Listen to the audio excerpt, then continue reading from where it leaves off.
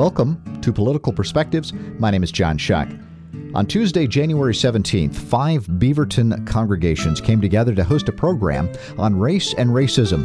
It was called The Dream Under Siege, a community forum on racism. About 60 were in attendance on a night in which much of the Portland area was crippled by freezing rain. The 5 congregations who came together to host this forum are Murray Hills Christian Church, Christ United Methodist Church, Spirit of Grace, Cedar Hills United Church of Christ, and Southminster Presbyterian Church. The event took place in the sanctuary of Southminster Presbyterian in Beaverton. The event was organized in order to create an opportunity for suburban residents to interact with leading activists in Portland to talk about critical issues facing the Portland Metro in regards to diversity, race, privilege, housing, policing, gentrification, and economic justice.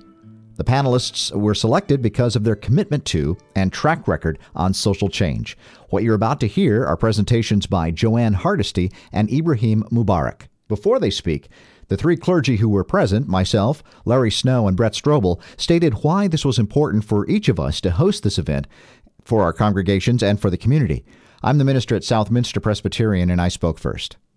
The reason for me it's important is so I can see better. I'm probably privileged in most every category you can think of: white, male, heterosexual, Christian, middle income. I don't know, we can keep going through that. Able-bodied, all of these kinds of things. And what that does is that limits my vision. So I don't see what reality is from people who experience life from a variety of perspectives. And so we all want to dismantle racism, but the problem for me being white is that I don't often see it very well. And so I have to be educated about it and to learn about it. And so that's the aspect here. So that's what this is. This is an opportunity to learn about the variety of the human experience. And so we can actually fully experience the beauty of what it is when we work together and get together and dismantle all the obstacles that separate us. This is Larry Snow, pastor at Murray Hills Christian Church. Had an amazing conversation this past week with one of our longtime members who insisted to me that racism in America was a thing of the past, that it had been completely taken care of, and that there was no reason to have this program tonight. So that's why it's important for me to be here. And Brett Strobel of Christ United Methodist Church. Brett also moderated the event. Well, good evening and welcome.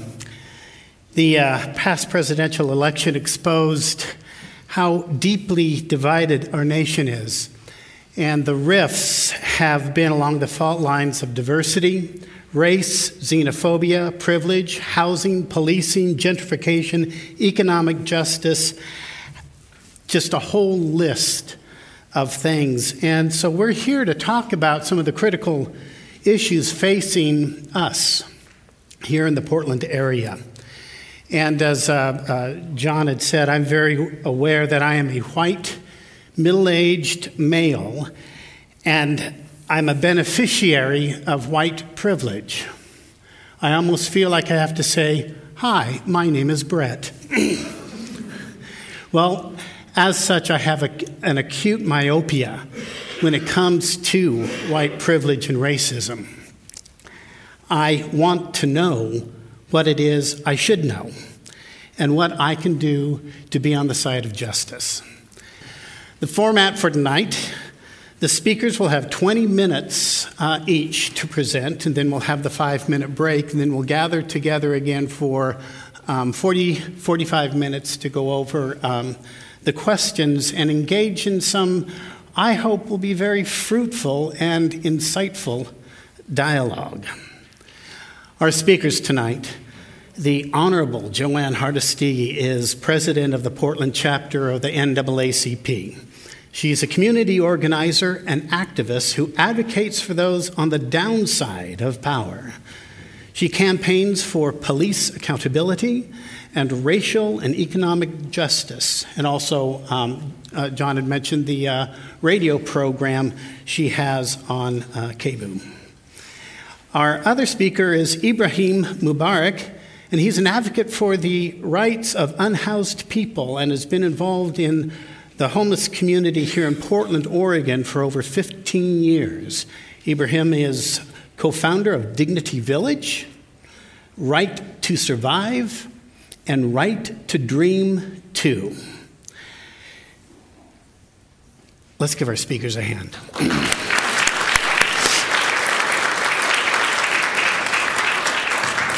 In 1963, Martin Luther King Jr. gave his famous speech, "I Have a Dream," where he said, "Now is the time to make justice a reality for all of God's children. It would be fatal for the nation to overlook the urgency of the moment." He then talked about the destiny of all races being inextricably bound with each other. It's 53 years later, and we're finding that the dream is under siege.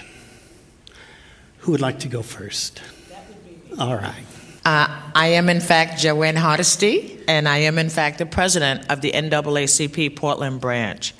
First, I want to applaud the fact that you're in the audience, the fact that you thought a conversation about race was important enough for you to leave your house this evening where it was warm, where it wasn't raining, and where you could have just avoided engaging in this conversation. So first, I want to appreciate that.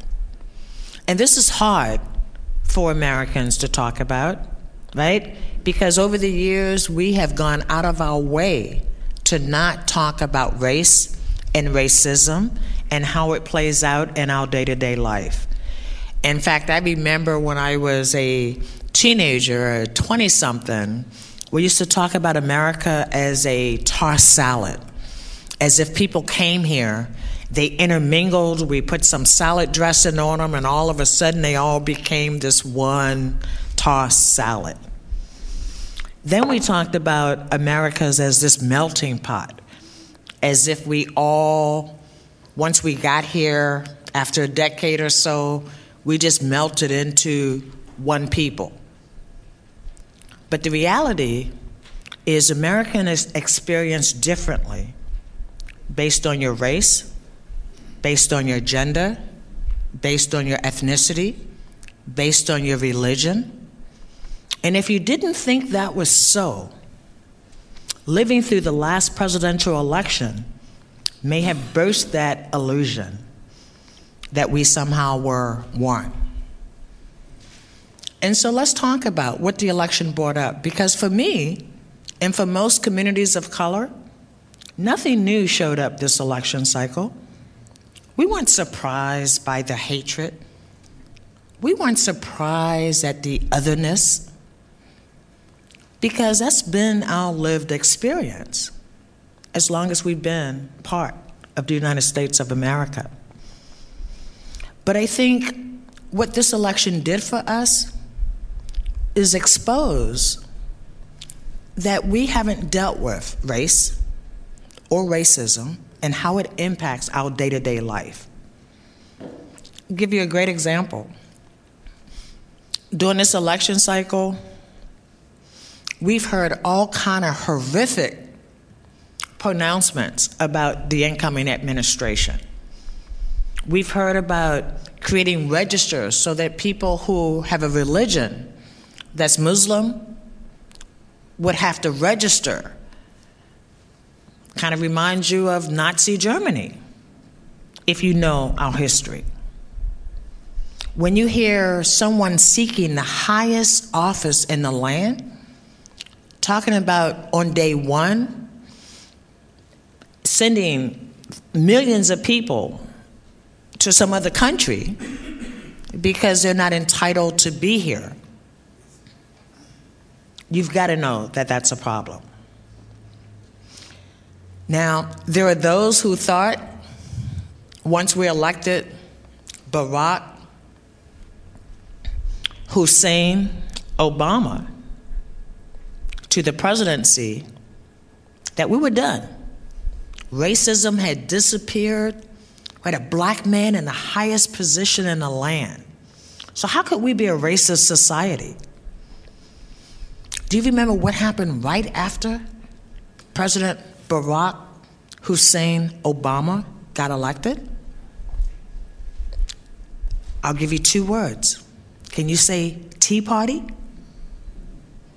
Can you say armed white men showing up at town hall meetings so that their voice would be the narrative that would carry the day? I knew we were in trouble when the Malheur occupiers were found not guilty. That was the day that I knew it was possible for Donald Trump to become president of the United States of America. That was the day I knew.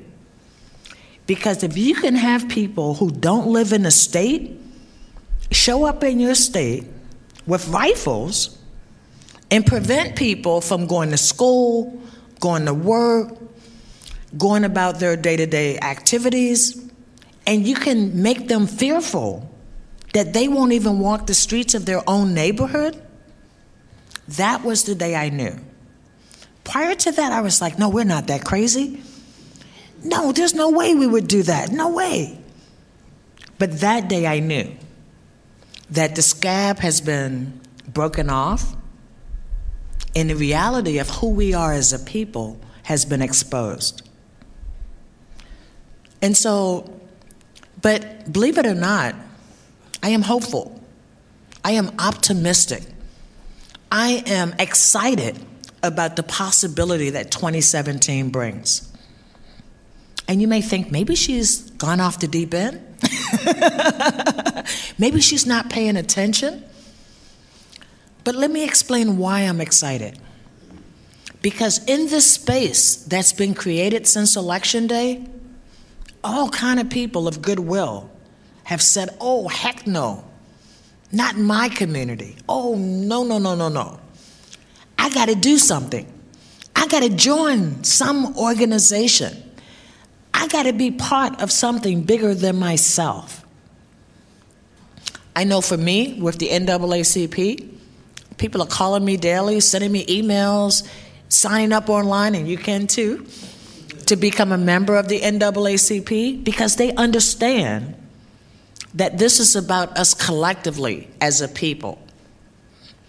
And what we know is no one man defines who we are. And so the question becomes, after the 21st, the administration changes hands, we have people who have told us who they are. And Maya Angelou, one of my favorite poets on the planet, said, when people tell you who they are, believe them. And I do believe them. But what I believe is there's many more people of goodwill. There's many more people who will not be silent. I think that is our biggest challenge. So it's not enough today to just be supportive of equality. It's not enough to just say, I treat everybody the same. That's not enough. That may have been fine in the Obama era. That's not going to be enough in the Trump era. What the Trump era requires is people of goodwill to be loud, to be vocal, to be articulate in places where people of color, Muslims, immigrants aren't, to go into those white places and challenge that narrative that somehow we don't all belong in the United States of America. Our children are watching us. Our children went through this election cycle thinking adults are out of their mind. It is our job now to show them what we stand for. It is our job to let them know what is real and what is a spin to demonize, to separate, to exclude, to treat people differently because of nothing that they have anything to do with, right? None of us gets to choose the body we're born in. None of us gets to choose the family we're born into. But at some point, as adults, we get to choose how we live in the world. We get to choose what we stand for, what we will accept. And we get to choose to live our values, to make sure that, for me, it's not about demonizing people who think differently than me. It's about figuring out, what do we have in common? Because 90% of the time, we've got a much more in common than we have different. My outside might look different than you, but I bleed red, right? I need a warm place at night. I want to be loved and respected by the people that I love and respect. At the end of the day, we have much more in common. So it's up to us to make sure that we don't allow the public narrative to divide us, to separate us, based on things that really are insignificant. My color is totally insignificant to the person I am. But rest assured, my color influences how I see the world, how I move in the world, and what people see when I walk into the room. I can't tell you how many times I walked into a room and people, before I got there, thought they knew who I was, thought they knew what I would say, thought what my goal was to embarrass, to minimize, to be disrespectful of people that didn't look like me. And I hope, at least 99% of the time, I walk out of the room and they go, wow, that wasn't what I expected at all. When we talk about the beloved community, I think we've become very comfortable in thinking about it in a very philosophical way. I think, especially if you live in the Pacific Northwest, we are taught to be polite to the extreme, which means we aren't honest with each other, right? We do the superficial. We don't have the real conversation. Real conversation about race makes people uncomfortable, and it should. Because guess what? Race has been uncomfortable since America started. And of course, if you're in Oregon, you know Oregon wasn't created for black folks or brown folks or Native folks. And in fact, we passed laws to make sure that black folks and Native folks and Asian folks couldn't live here. Our labor was needed, but we made sure, we put it in the Constitution. We were the only state allowed in the Union with their slaves. So that's the legacy under which we work in Oregon. But if you don't know that, if you don't know the history, if you don't know that by public policy, every 20 years, the African American community is displaced, removed, relocated, just a matter of public policy. It's not personal. But only if it's your family who's been forced out of their home. Only if your family doesn't have a community to call their own anymore. Only if it's your family that's all of a sudden dispersed. I'm hopeful. I really am. I sound depressed, I know, right? I sound depressed because I know too much, right? But I'm hopeful because I also know what's possible. I also know what happens when people of goodwill join together. I know what happens when you build a multiracial, a multicultural, a multi-generational movement. I am so pleased to be president of an organization that is 103 years old. And so on my worst days, I think, man, what must it have been like? Can you imagine this conversation 103 years ago? There were some white people and some black people got together and said, you know what we need in Oregon? We need an NAACP. 103 years ago. And so on my worst days, on the days that I'm like, why am I doing this volunteer job that takes 80 hours a week, that has absolutely no appreciation at all associated with it? Why am I doing this?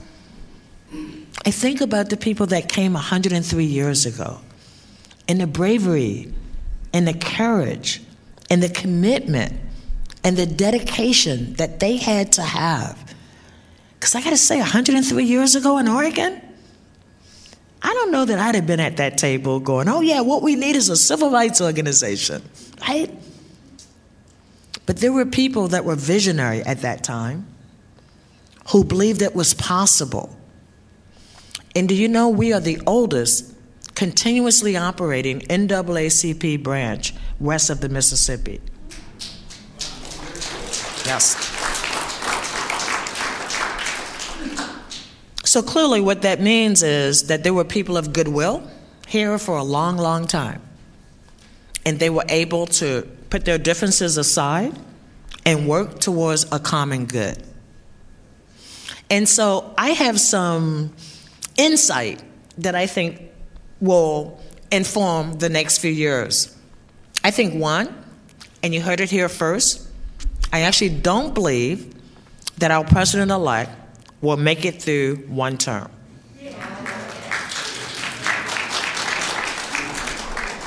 Heard it here first, right? He's either going to quit because he didn't get his way, or he's going to start so many wars that Congress is going to force him out. But whatever the case may be, what we know, what we can control, is what happens in Oregon. And so a couple of things have already happened. I know I live in the city of Portland, and we have a new mayor who is really clear about drawing a line in the sand. If it means we lose federal funding, so be it. But if there's a Muslim register, most of the Oregonians I know will be signing up. So by the time they figure out of the 600,000 people who've signed up as Muslims, by the time they figure out who the Muslims are and who the Muslims aren't, we will have their database so messed up that it will be a wonderful, wonderful sight. Right? That's what a beloved community would do. And so I want to invite you, if you hear of a Muslim registry, regardless of your religion, sign up. Because they can't take all of us, right? That's the reality. They can't take us all. And so that is something that we as a community can do. I've also said, when they do the immigrant and refugee sign up, I'm going to sign up. I'm going to be the first in line. Can't wait to see where they send me. Right? But that's a community that says, oh no, we're either all in this together or we will all perish together. And so the sitting by the sideline and silently cheering us on, that's so yesterday.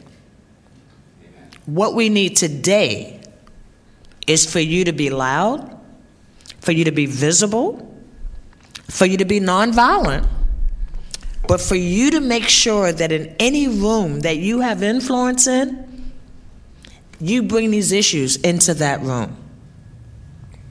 Because they can't keep us all out.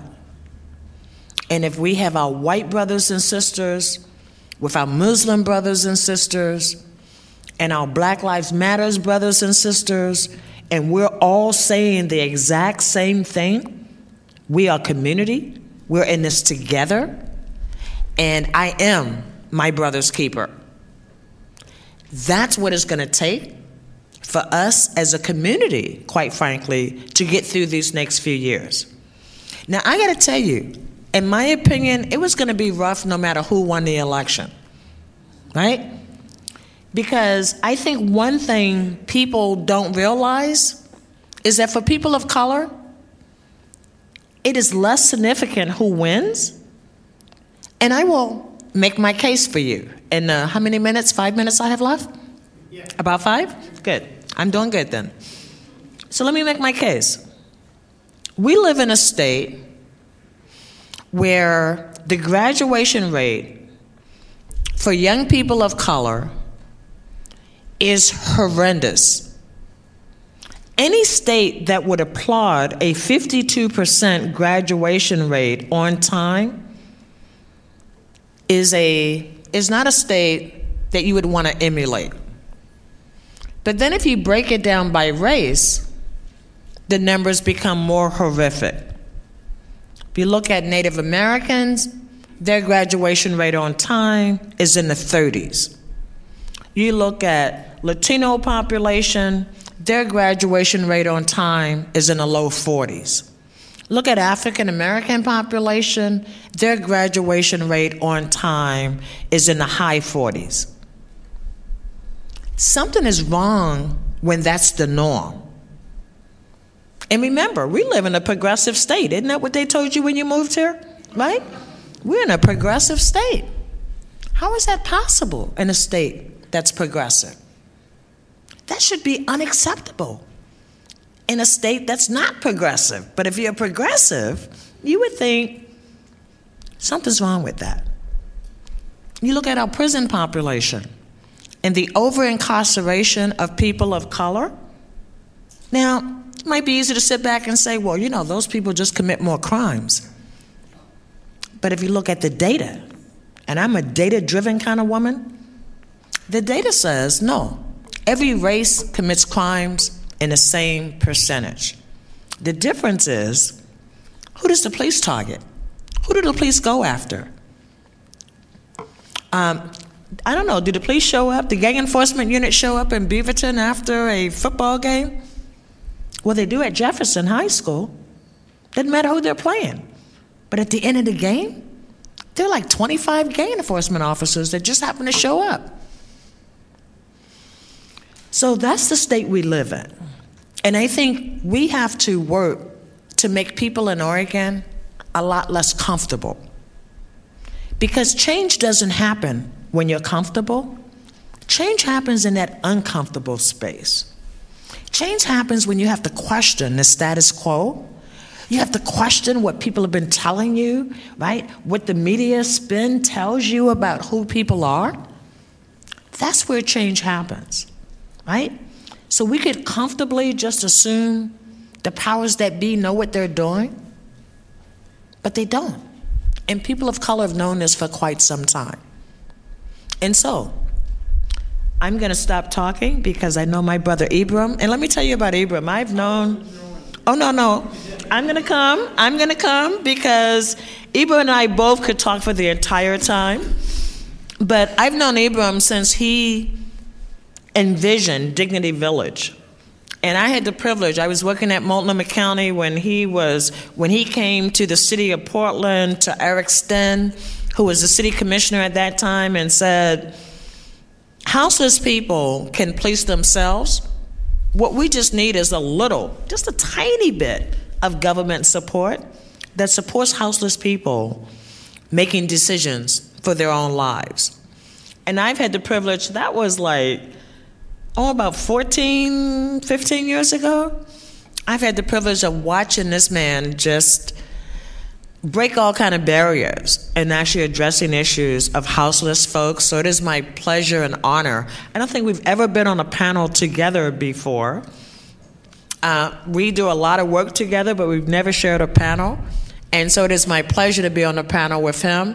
I thank you very much for listening intently. I thank you again for just being brave enough to decide this is where you want it to be tonight, because I know you had a lot of choices. So thank you for listening. I look forward to the dialogue, the back and forth dialogue after my brother is done. Thank you very much.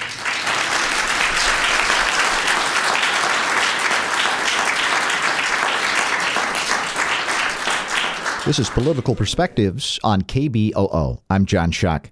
You're listening to The Dream Under Siege, a community forum on racism that was held Tuesday, January 17th at Southminster Presbyterian in Beaverton. 5 congregations pulled together to host this forum: Southminster, Murray Hills Christian Church, Christ United Methodist Church, Spirit of Grace, and Cedar Hills United Church of Christ. Joanne Hardesty spoke first, and now we hear Ibrahim Mubarak, an advocate for those experiencing houselessness. Assalamu alaikum. I'm Ibrahim Mubarak. I'm co-founder of Dignity Village, Right to Dream 2, and founder of Right to Survive.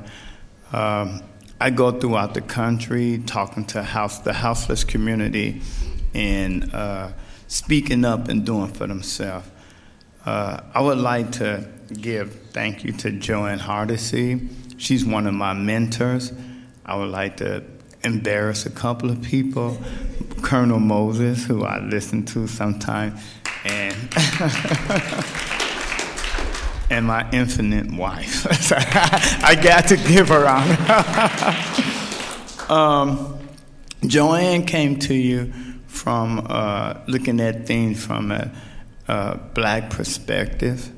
I want to come to you from a houseless perspective, which we can tie together houselessness and racism. I like to get audience participation because I feel lonely up here. I want you all to get to know me, and I get to know you. So this is a exercise I use sometimes when I talk about Black Lives Matters or houselessness to the public. So don't feel embarrassed if I say something that may offend you. I don't mean to, but I want to know how many people know about houselessness. Okay, that's a good. How many people know a houseless person? Okay. Now the good question: how many people would trade places with that houseless person? Y'all didn't understand me. If you know what they go through, if you know they dying on the street in freezing cold weather, if you know they don't have nowhere to eat, they don't have nowhere to shower, if you know they have nowhere to sleep, if you know all their sentimental values being taken away, why aren't you doing something about it? And you need to search your own inventory, because everybody here is a spiritual, faith-based person, or you wouldn't be here. And I know in every Torah, Quran, or Bible, it says, help the people less than. Don't put yourself above. And Jesus even said, I had no pillow, nobody showed me where to sleep. I have no food, nobody fed me. Are we better than him? So why aren't we doing anything about it? We see what's happening to the houseless people. We see what's happening to the people of color. We see that it's trickling over into the white community, and people saying, I'm white and I'm privileged. It's nothing wrong with being white and privileged. It's what you do with your white and privilegedness. Are you going to use it to help humanity the way you believe in, the way you was taught to believe in, or are you going to use it for self-gain and say, oh, that's not my concern? I remember when I was growing up, by the way, I'm from Chicago, Illinois. A lot of people ask me where I'm from. I grew up in the poorest neighborhood in Chicago under Cabrini Green. I didn't have contact with my first white person until I went to college. And there was 5 of us in that college. And I said, well, this is a future shock. Where's the afro? You know, that's why I'm telling my age. So if you know this happens on your humanitarian spirit that you was raised in, why aren't we not helping our community? People look at me and I say, what do you see when you see me? And I get this silent treatment. The 3 worst things to the American government: I'm black, I'm homeless, and I'm a Muslim. And how far worse can you be in this country than that? But look at the work I'm doing. If I, with these 3 negativity, can continue to grow and build people up to positivity, what more can you do? Unless you bowl, because 3 strikes is a turkey, you're not out right. And so I take the positive out of the negative. and build people morale, their principles, their spirit, their scruples up. We are humans. Just because we don't have a house, just because we don't have an apartment, don't mean we're not human. We still human. I can be your neighbor for 10 years. I lose my house. You won't say nothing to me. I have seen that. I was one of those people. What you read in the papers about me or what you hear about me, they tell you the negative side of me. Of course I was in the gang. That was the peer pressure of growing up in the projects of Chicago. What you expect? I get beat up every day while I join the gang to protect myself. Now, how I advanced in that gang, I won't tell you, but I had to join that gang. But what you don't know, I graduated from 4 colleges. I was an aerospace technician. And I utilized my skills and my knowledge to help people. There's nothing wrong with getting your nest egg. And once you reach there, don't be greedy. You come down and you help other people. You use your privilege to help other people. It don't say in the Bible or in our Constitution to help only white people, to help only black people, to help only Native American, to help only Hispanic. It say we the people of the United States in order to form a more perfect union. And let's go back into the Bible. I'm going to read you from where you at. The Tower of Babel, where we was all one. And we was building a tower to go to heaven, and God said, hey, let's send down the spirit of confusion and see how they work with that confusion. So he created different languages. We were saying the same thing, but not understanding each other. And the only thing that was missing at that Tower of Babel was what? An interpreter. Because if we had listened to God and pray to God, what is this person saying? What is this person doing? He would have let us know the same thing you're doing, trying to reach heaven, but going about it a different way. So why do we criticize differences? We need to learn to accept differences and put our negativity behind us and help one another. And right now, this country is in need of help. The people that voted for Donald Trump did what they're supposed to do. They voted for the person they want in office. I'm not angry with them because if I voted for Obama, I wanted him to be in office. So what would I want people to be angry at me because I won? By the way, the Cubs won the World Series. I'm happy. I'm happy at that. You know, you go ask Cleveland Indians, they're not happy with it. But I'm happy. So, but that don't mean I'm a bad guy. That don't mean they're a bad guy. It means that I choose that my side won, but that don't mean I should stop helping people. We are forgetting our humanitarian spirit. We are forgetting to help people. That stuff is being taken. People are being frozen outside because we are becoming a selfish, individual nation. I say it again. We are becoming a selfish, individual nation. How many people raise their hands and say they know about houselessness? People raise their hands and say they know about houseless people, but they don't want to trade places because they know of the horror, the torture that they go through in the streets. I don't think it's up to the faith-based community to solve this, but I think the faith-based community should have a voice in promoting to help people, because this is what we're taught. No matter what spirituality or belief you believe in, it said help your fellow humans. Unless you cut me and I bleed green, you need to help me.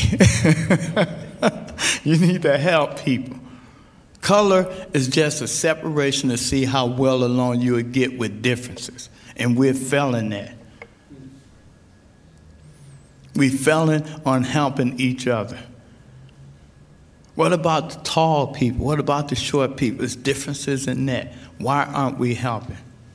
So I decided to utilize my spirituality. I decided to utilize my education. I decided to utilize my knowledge on doing just that and helping people.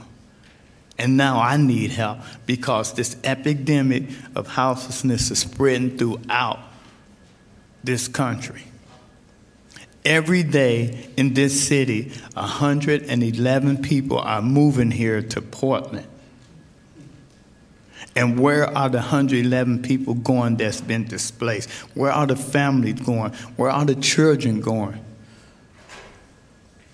People are separating families, and you're creating chaos in the foster care. If they can take that family and separate that family and pay somebody to take care of somebody else's children, why can't they pay for that family to stay together in a house? Which stop traumatic experience to that child and those parents. If we reach down in our spirituality to help one another for social justice, it'll be less alcoholism, it'll be less drugism, it'll be less theft, because people will have a safe place they can go on their own. People will feel comfortable. It takes a village. I was one of those persons that grew up in the projects in a poor area, and as I got older, my family improved. They moved us out to the suburb in Chicago, Harvey, Illinois, whoever from that area. My father became a mayor of that city, and that's when I was able to go to colleges. And I would walk past a houseless person and say, "Hey, man, can you give me a quarter so I can buy a coffee?" I said, "You can get up in the morning and ask me for a quarter. You can get up and look for work." How naive and stupid was I? When I found out the real truth, when I started traveling throughout the country, seeing homelessness, it's not that easy. Once you fall down on your luck, you're at the bottom of the totem pole. Once you graduate from college and you can't get a job, you're a year behind, and you're on that totem pole.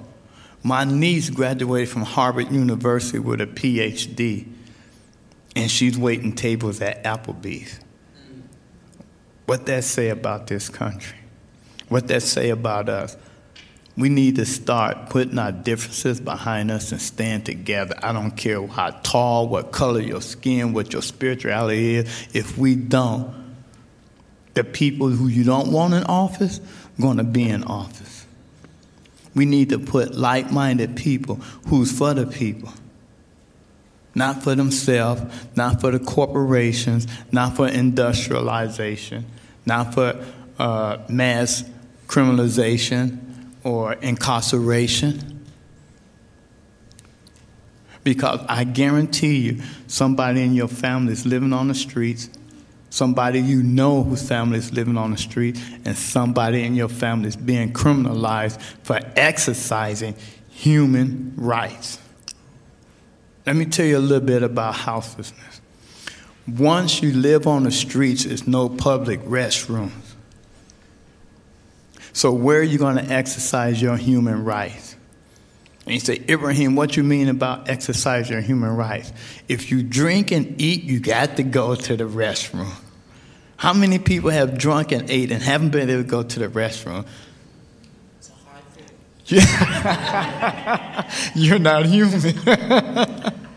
But if you had to patronize a business, you had to buy something to go use the restroom. That's a human right. That's something God gave us. How many people been sleep deprived? Living in the streets, you can't get the proper rest. And you start doing sporadic things. People think you're on drugs. People think you're mentally challenged. But you just say, all I need is a safe place to sleep. And once you find that safe place to sleep, is it warm? Is it dry? Or will the police or will the security officer or will the business people come sweep you along, take all your possession? In this, 17th day of 2017, how many people have died by being frozen on the streets? This is reality. A lady and her baby, a man who the police took everything away from him. He had no blanket. He froze. A lady who couldn't pay $330. She was late on her rent and got kicked out and froze in her car. And there was another person walking around. She was so depressed, they took all her clothes. She was walking around naked, and they found her froze to death. This is ridiculous, and we are allowing this. We are not doing nothing about it, and we come here and we praise Allah. We praise God, Jesus, and we go back to our home. That's not my problem. It is your problem. People are not the problem. The problem is the problem. And we got to solve that problem by standing up to our leaders who we vote for and pick to help us out. And if they're not going to do it, we impeach them and put somebody in there who's going to help us. Because now, ever since Trump, I'm glad Trump got voted because it gave me a lot of time to speak and voice my opinion, and people have to listen to me, whether they want to or not. But ever since he's been elected, I've been speaking to over panels of 700 people in my audience, and they all higher middle-class white people because now it's affecting them. Why do we have to wait for something to affect us in order to help? Amen. Why? And that's what I do. You search your own inventory. You come up with your own conclusion. But I can't sleep at night knowing that it's children running the streets. They being raised by the streets. It's families hiding in vacant buildings because they don't want to be separated. It's the police. People are being criminalized. Now, how do you expect people to get on their feet if you look at their record and they say criminal trespassing? Do y'all know what criminal trespassing is? Criminal trespass is when you fall asleep on the sidewalk. The sidewalk is public property. Trespassing is not a crime until you go into a private entity without permission. Last I checked, I was the public, so I have a right to be on public property. What crime am I committing when I'm asleep? What crime? That's a human right. So are our laws superseding the laws of God? Are our laws telling us we don't need God?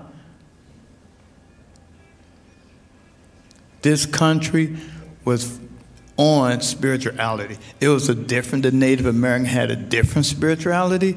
Then the Europeans came in with a different spirituality. The African community had different spirituality.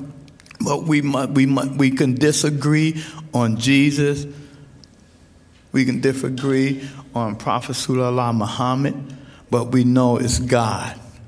And God set the roadmap for all of us. Help your fellow brothers and sisters. He didn't say help your fellow white brothers. He didn't say help your fellow black brothers. He said brothers and sisters. Thank you.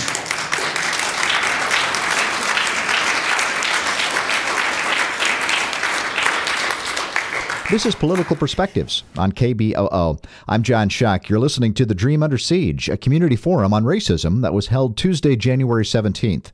It was hosted by 5 Beaverton area congregations: Murray Hills Christian Church, Spirit of Grace, Christ United Methodist Church, Cedar Hills United Church of Christ, and it was held at Southminster Presbyterian Church. There was a question and answer session after both Joanne Hardesty and Ibrahim Mubarak spoke. There isn't time here to present all of the questions, but here is this one that was asked by Christ United Methodist Church pastor Brett Strobel. The next question is, what one thing do you wish every white person would do? I wish that we're lobby for prayers to come back in school. I think prayer was the foundation and the backbone of our raising our children. And when we took prayers out, we lost our children. We lost generations. I think, and that's not just for the white people. That's for everybody. But for a white person, I wish they would stop saying, "That's not me. We're different." So I'm going to disagree with my brother about like bringing prayer back into the school. I appreciate the separation of church and state, and I want to make sure that there's a brick wall between the two. But I think my message would be to not believe the public narrative, right? So as a white person, I would ask you to do what I do when I'm trying to understand something that's not my lived experience. I asked a lot of questions.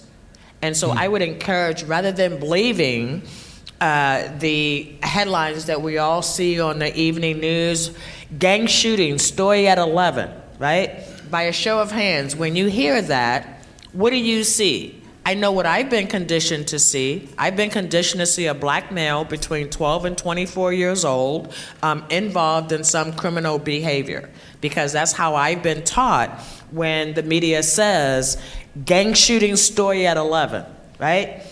And so I want people to challenge that narrative. When you listen to the evening news, and in the story, the only people that are telling you the story are police officers, I want you to question that, right? So when the police say, we had a gang shooting outside of Jefferson High School, don't accept that as fact, right? Because most of the time, the shooting was about a mile away from Jefferson High School, but it was the marker that they could use to actually paint the narrative of what took place, right? The media is wonderful at actually giving us a story that is not based in fact at all. And in fact, as I have discovered that the police department in my neighborhood have 2 public affairs officers whose job it is to go out and scare white homeowners to calling and demanding more policing services. I mean, that's their whole job, right? And they do it at neighbor night outs, they do it at neighborhood association meetings, and here's the story. The police will come and say, Max is bringing gangs to your neighborhood, and so if you see people that you don't know, call the police. Now think about living in a community where 10,000 people have been displaced because of gentrification. Think about those 10,000 people now living in a community that has been traditionally white, has been traditionally middle class, traditionally homeowners, right? And their children have grown up and gone away and married and had babies and all that good stuff. And so the people left in the neighborhood are retired white homeowners, and the police come to you and say, be fearful. What are you going to do? You're going to be fearful, right? Because an authority figure came and told you, right, that Max is bringing crime to your neighborhood. But I tell you what, I lived in a neighborhood before gentrification happened. I was a homeowner. And here's what happened when gentrification happened. When gentrification, so Nature's went in on the corner of Northeast 15th and Fremont. Yeah. The week that Nature's went in, the police department, the North Precinct, started getting calls every day at 3:15. Well, the only thing that was different at 3:15 was that Nature's had opened up just like a week or so ago. But what was interesting is the police department started getting these calls, and here's the calls they were getting. There are kids out there pacing my house. I think they're gang members looking at my house, right? And so I called the police chief, because I knew the police chief, knew him well. Said, Chief, why are you harassing these kids who are doing what they've always done? They get off the bus, they go into the Five and Dime on the corner of 15th and Fremont, they buy their candy and snacks for the afternoon, then they come outside on the corner and figure out what they're going to do until they have to be home for dinner, right? Kids have done it ever since I've lived on that block, right? That's what they do. But new people moved in, and all of a sudden, they had watched the evening news. They knew that gangs were running rampant in this community. And as far as they were concerned, those are what the gang members look like. They were black. They were between 12 and 24 years old. They were out hanging out on the street corner, right? And so in their mind, we're going to call the police, right? That's what they told us to do. You don't know them? Call the police. Well, it would have been so much easier had they, when they moved in, gone next door and said, hi, my name is so-and-so. I just moved in. What's your name? Right? Here are my kids. You got kids? Let's introduce them, right? So we'll know who the neighborhood kids are? No. Instead, they thought it was okay to call the police every time they saw a kid that didn't look like their kid. And so that's what creates the narrative, right? Because all of a sudden the police are like, we're getting all these calls for gang members, right, that are hanging out in the neighborhood. But so you have to be more critical in your thinking and ask many more questions. Well, how do you know they're gang members? Because police love it when I ask them, well, how do you know they're gang members? And they used to tell me, what's the way they dress? Well, tell me more. What if they wear their baseball hat this way? They're part of this gang. If they wear it backwards, they're part of that gang. Because I kept trying to say to them, you need a definition that doesn't include race. So instead, they decided that hip-hop fashion was sufficient to call somebody a gang member. And so that's how insidious it is, right? And if you don't challenge the narrative, then you're left at home thinking, oh, well, that's what a gang member looks like. Oh, so those are bad kids, right? These are kids that are in their own neighborhood, right? But because the adults haven't taken the time to introduce themselves, they are perceived as community problems. Thank you. You've been listening to Political Perspectives on KBOO. We just heard The Dream Under Siege, a community forum on racism, presented by Joanne Hardesty and Ibrahim Mubarak. It was held Tuesday, January 17th, and hosted by 5 Beaverton area congregations: Murray Hills Christian Church, Spirit of Grace, Christ United Methodist Church, Cedar Hills United Church of Christ, and it was held at Southminster Presbyterian Church. I'm John Shuck. Be well.